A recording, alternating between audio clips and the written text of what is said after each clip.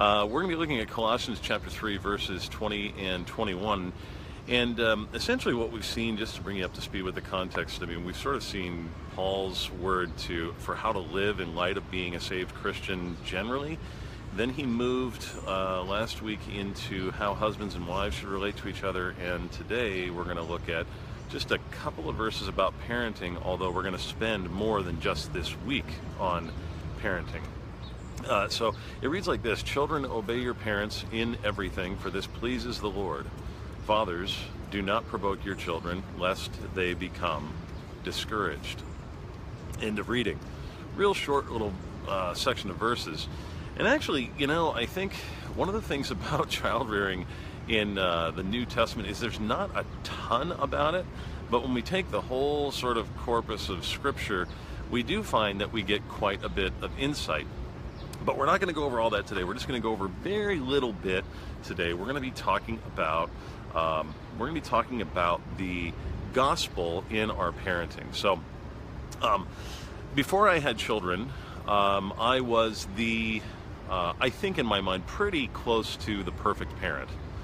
I had a pretty good idea of how this thing was supposed to go, of how one was supposed to act as a parent.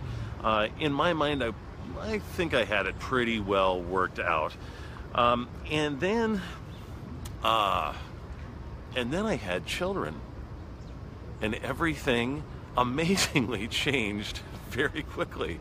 And I realized that in almost every way, I was lost all the time. As a father of 3 boys, now with 2 in junior high and 1 just starting kindergarten, I realize all the time how much I feel dazed and confused about being a parent, or how much I'm aware of my shortcomings as a parent.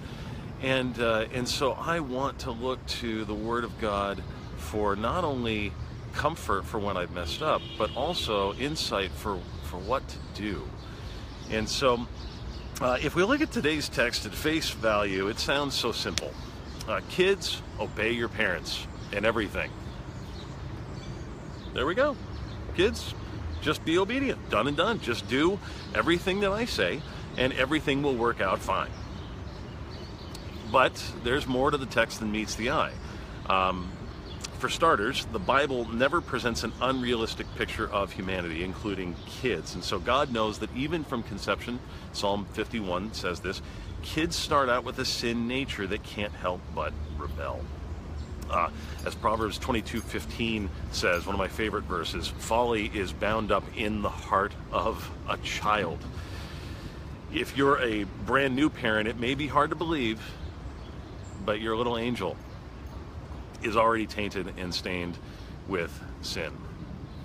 If you've been a parent for a little while, you don't need any convincing of that fact. The truth is, even from birth, they needed a Savior just as much as anyone else, and it ain't us parents that can save them, thank God. So, the first thing we need to know when we think about parenting is that we're raising people just like us that have a proclivity to rebel, that have a proclivity inside their heart to push against authority, whether that be God, whether that be us, whatever the case may be. That's what the sin nature does. So when the Bible tells us that children should obey everything in the Lord, that is absolutely true, but it also recognizes that merely commanding obedience is not going to produce obedience. Just like with us, merely commanding obedience does not produce a heartfelt desire to obey. To shout, obey me, doesn't produce the desire to actually want to do it. For that, we need something else. And so here's what I'm going to talk about over the next couple of weeks. I think the Bible instructs us to raise obedient children, but it does it this way. It does it by, number one, asking us as parents to lead them to grace alone, through faith alone, in Christ alone. To number 2, motivate obedience by speaking of grace alone, through faith alone, in Christ alone. Instruct them in what they should do in light of grace alone, through faith alone, in Christ alone. And finally, discipline them for disobedience in light of grace alone, through faith alone, in Christ alone. And so today, for the rest of our time, I'm going to talk about the first one, leading our kids to grace alone through faith alone in Christ alone.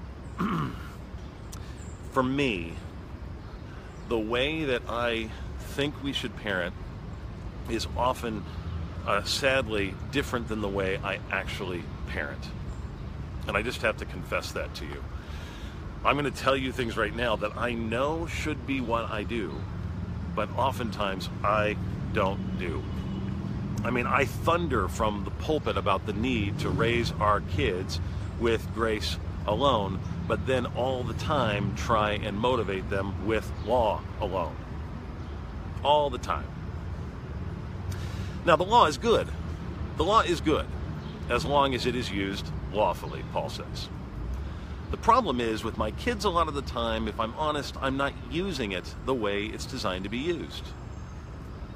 Now, let me just break that down a little bit. The law's primary function is to kill us. The law's primary function is to crush us and to destroy our confidence in ourselves for our salvation. It's meant primarily, it's the primary use is to show us our sin and therefore our deep, deep need for a Savior. It is not primarily meant to be used as a guidebook for living or basic instructions before leaving earth or whatever you want to say. The law is ultimately meant to reveal to us a holy God who cannot be pacified by any of our works but only the works of his Son. That is the primary use of the law. But instead of using the law this way, when it comes to my parenting, I find I so often use the law as a means to make my boys at least behave a little bit better for a little while. I don't want the outside world to see how uncivilized my kids can be. So I make threats of punishment if they don't do this or do that. I promise rewards as long as they, quote, act appropriately. Temporarily, this may work on the outside. They can comb their hair, they can put on nice clothing and speak respectfully, all things that may even garner me a compliment from someone from my, quote, well-behaved boys. And yet within, if I'm not careful, I can produce a child that becomes pharisaical, that only learns to do good things on the outside but never has a desire to do them from their heart. The only thing that can produce that is the gospel of Jesus Christ alone. And so our set of verses this week give us a little insight into all this. It says children are told to obey their parents. Why? What's the motivation? Because this pleases the Lord. Now, implicit in that is an assumption that the child will actually want to please the Lord. They'll actually care about doing works that delight him. That in turn assumes that these kids have been regenerated by the Spirit of God. So these are Christian kids Paul is speaking to. So the first thing we need to do before anything else is we need to think through as parents whether our kid actually is a Christian. How do we determine that? How do we determine that our child is a member of God's adopted family? Well, I believe the way we determine that is not by necessarily looking into our child's heart, because who can really do that?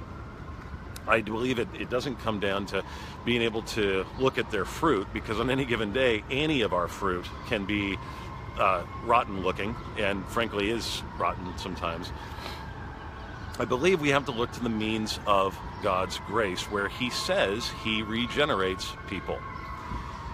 And that is in the waters of baptism. And so the first question I would ask you is, before you try to get your kids to be obedient, have you baptized your child? Have you brought them to the Lord there?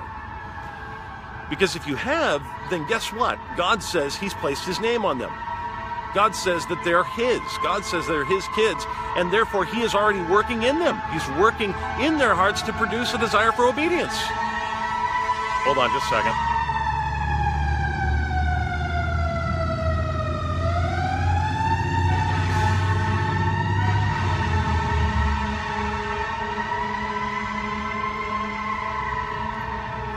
And now you see the problem with live recording in New York City outside. So I would say the first thing you got to do to determine your child's a Christian is you got to say, have I brought him to the Lord in baptism? Have I trusted that the Lord is already working in his heart to produce a desire to be obedient to his word? Do I know that Jesus has done everything for my child, and therefore Jesus is going to produce that desire to want to be obedient? Jesus is going to convict my child when he is erring. Am I trusting in that? And so you want to start off there. You want to start off as a parent saying, am I causing them to remember who they are in Christ? Am I reminding them of their identity, that they, as Christian kids, are forgiven sinners, that they are more loved than they can possibly imagine, that Jesus Christ has paid for every sin that they do on any given day? Is that an emphasis of mine? Am I talking about that with my kids all the time? Because just like you need to be reminded of that all the time, they need it too. They need it too. Your kids, even when they're really, really little, need to hear that the God they serve is a God who loves them enough to bleed and die for them. He's a God who calls himself their Father. When they blow it, they need to be reminded of that. Yes, they need to be instructed, and yes, they need to be disciplined. Believe me, I'll talk about that next week. But if the foundation is not what God has done for them in Jesus Christ, you're in danger of creating Pharisees, and none of us wants to do that. We want kids that love Jesus and obey us, not because of fear or threat, but because they know they've first been loved with a greater love than they can possibly imagine. So let me close with a quote from my friend Elise Fitzpatrick. Somebody mentioned this already from her book, Give Them Grace. It's a wonderful book about parenting. If you don't have it, you should get it. I think it sort of is a paradigm shift for a lot of people, but it's really, really helpful. She says, quote, most of us are painfully aware that we're not perfect parents. We're also deeply grieved that we don't have perfect kids. Amen. But the remedy to our mutual imperfections isn't more law, even if it seems to produce tidy or polite children. Christian children and their parents don't need to learn to be, quote, nice. They need death and resurrection and a Savior who has gone before them as a faithful high priest, who was a child himself and who lived and died perfectly in their place. They need a Savior who extends the offer of complete forgiveness, total righteousness, and indissoluble adoption to all who will believe. This is the message we all need. We need the gospel of grace and the grace of the gospel. Children can't use the law any more than we can because they'll respond to it the same way we do. They'll ignore it or bend it or obey it outwardly for selfish purposes. But this one thing is certain: they won't obey it from the heart because they can't. That's why Jesus had to die for them. Indeed, may we raise up kids in such a way, may I raise up my boys in such a way, that they learn to look to Jesus and from him become the kind of people he wants them to be. Well, I hope for you parents or would-be parents someday, this is a helpful sort of intro to this topic. Next week we'll talk about some more nuts and bolts, discipline and instruction, and how that looks from one imperfect, very imperfect parent to another. Have a wonderful weekend. God bless.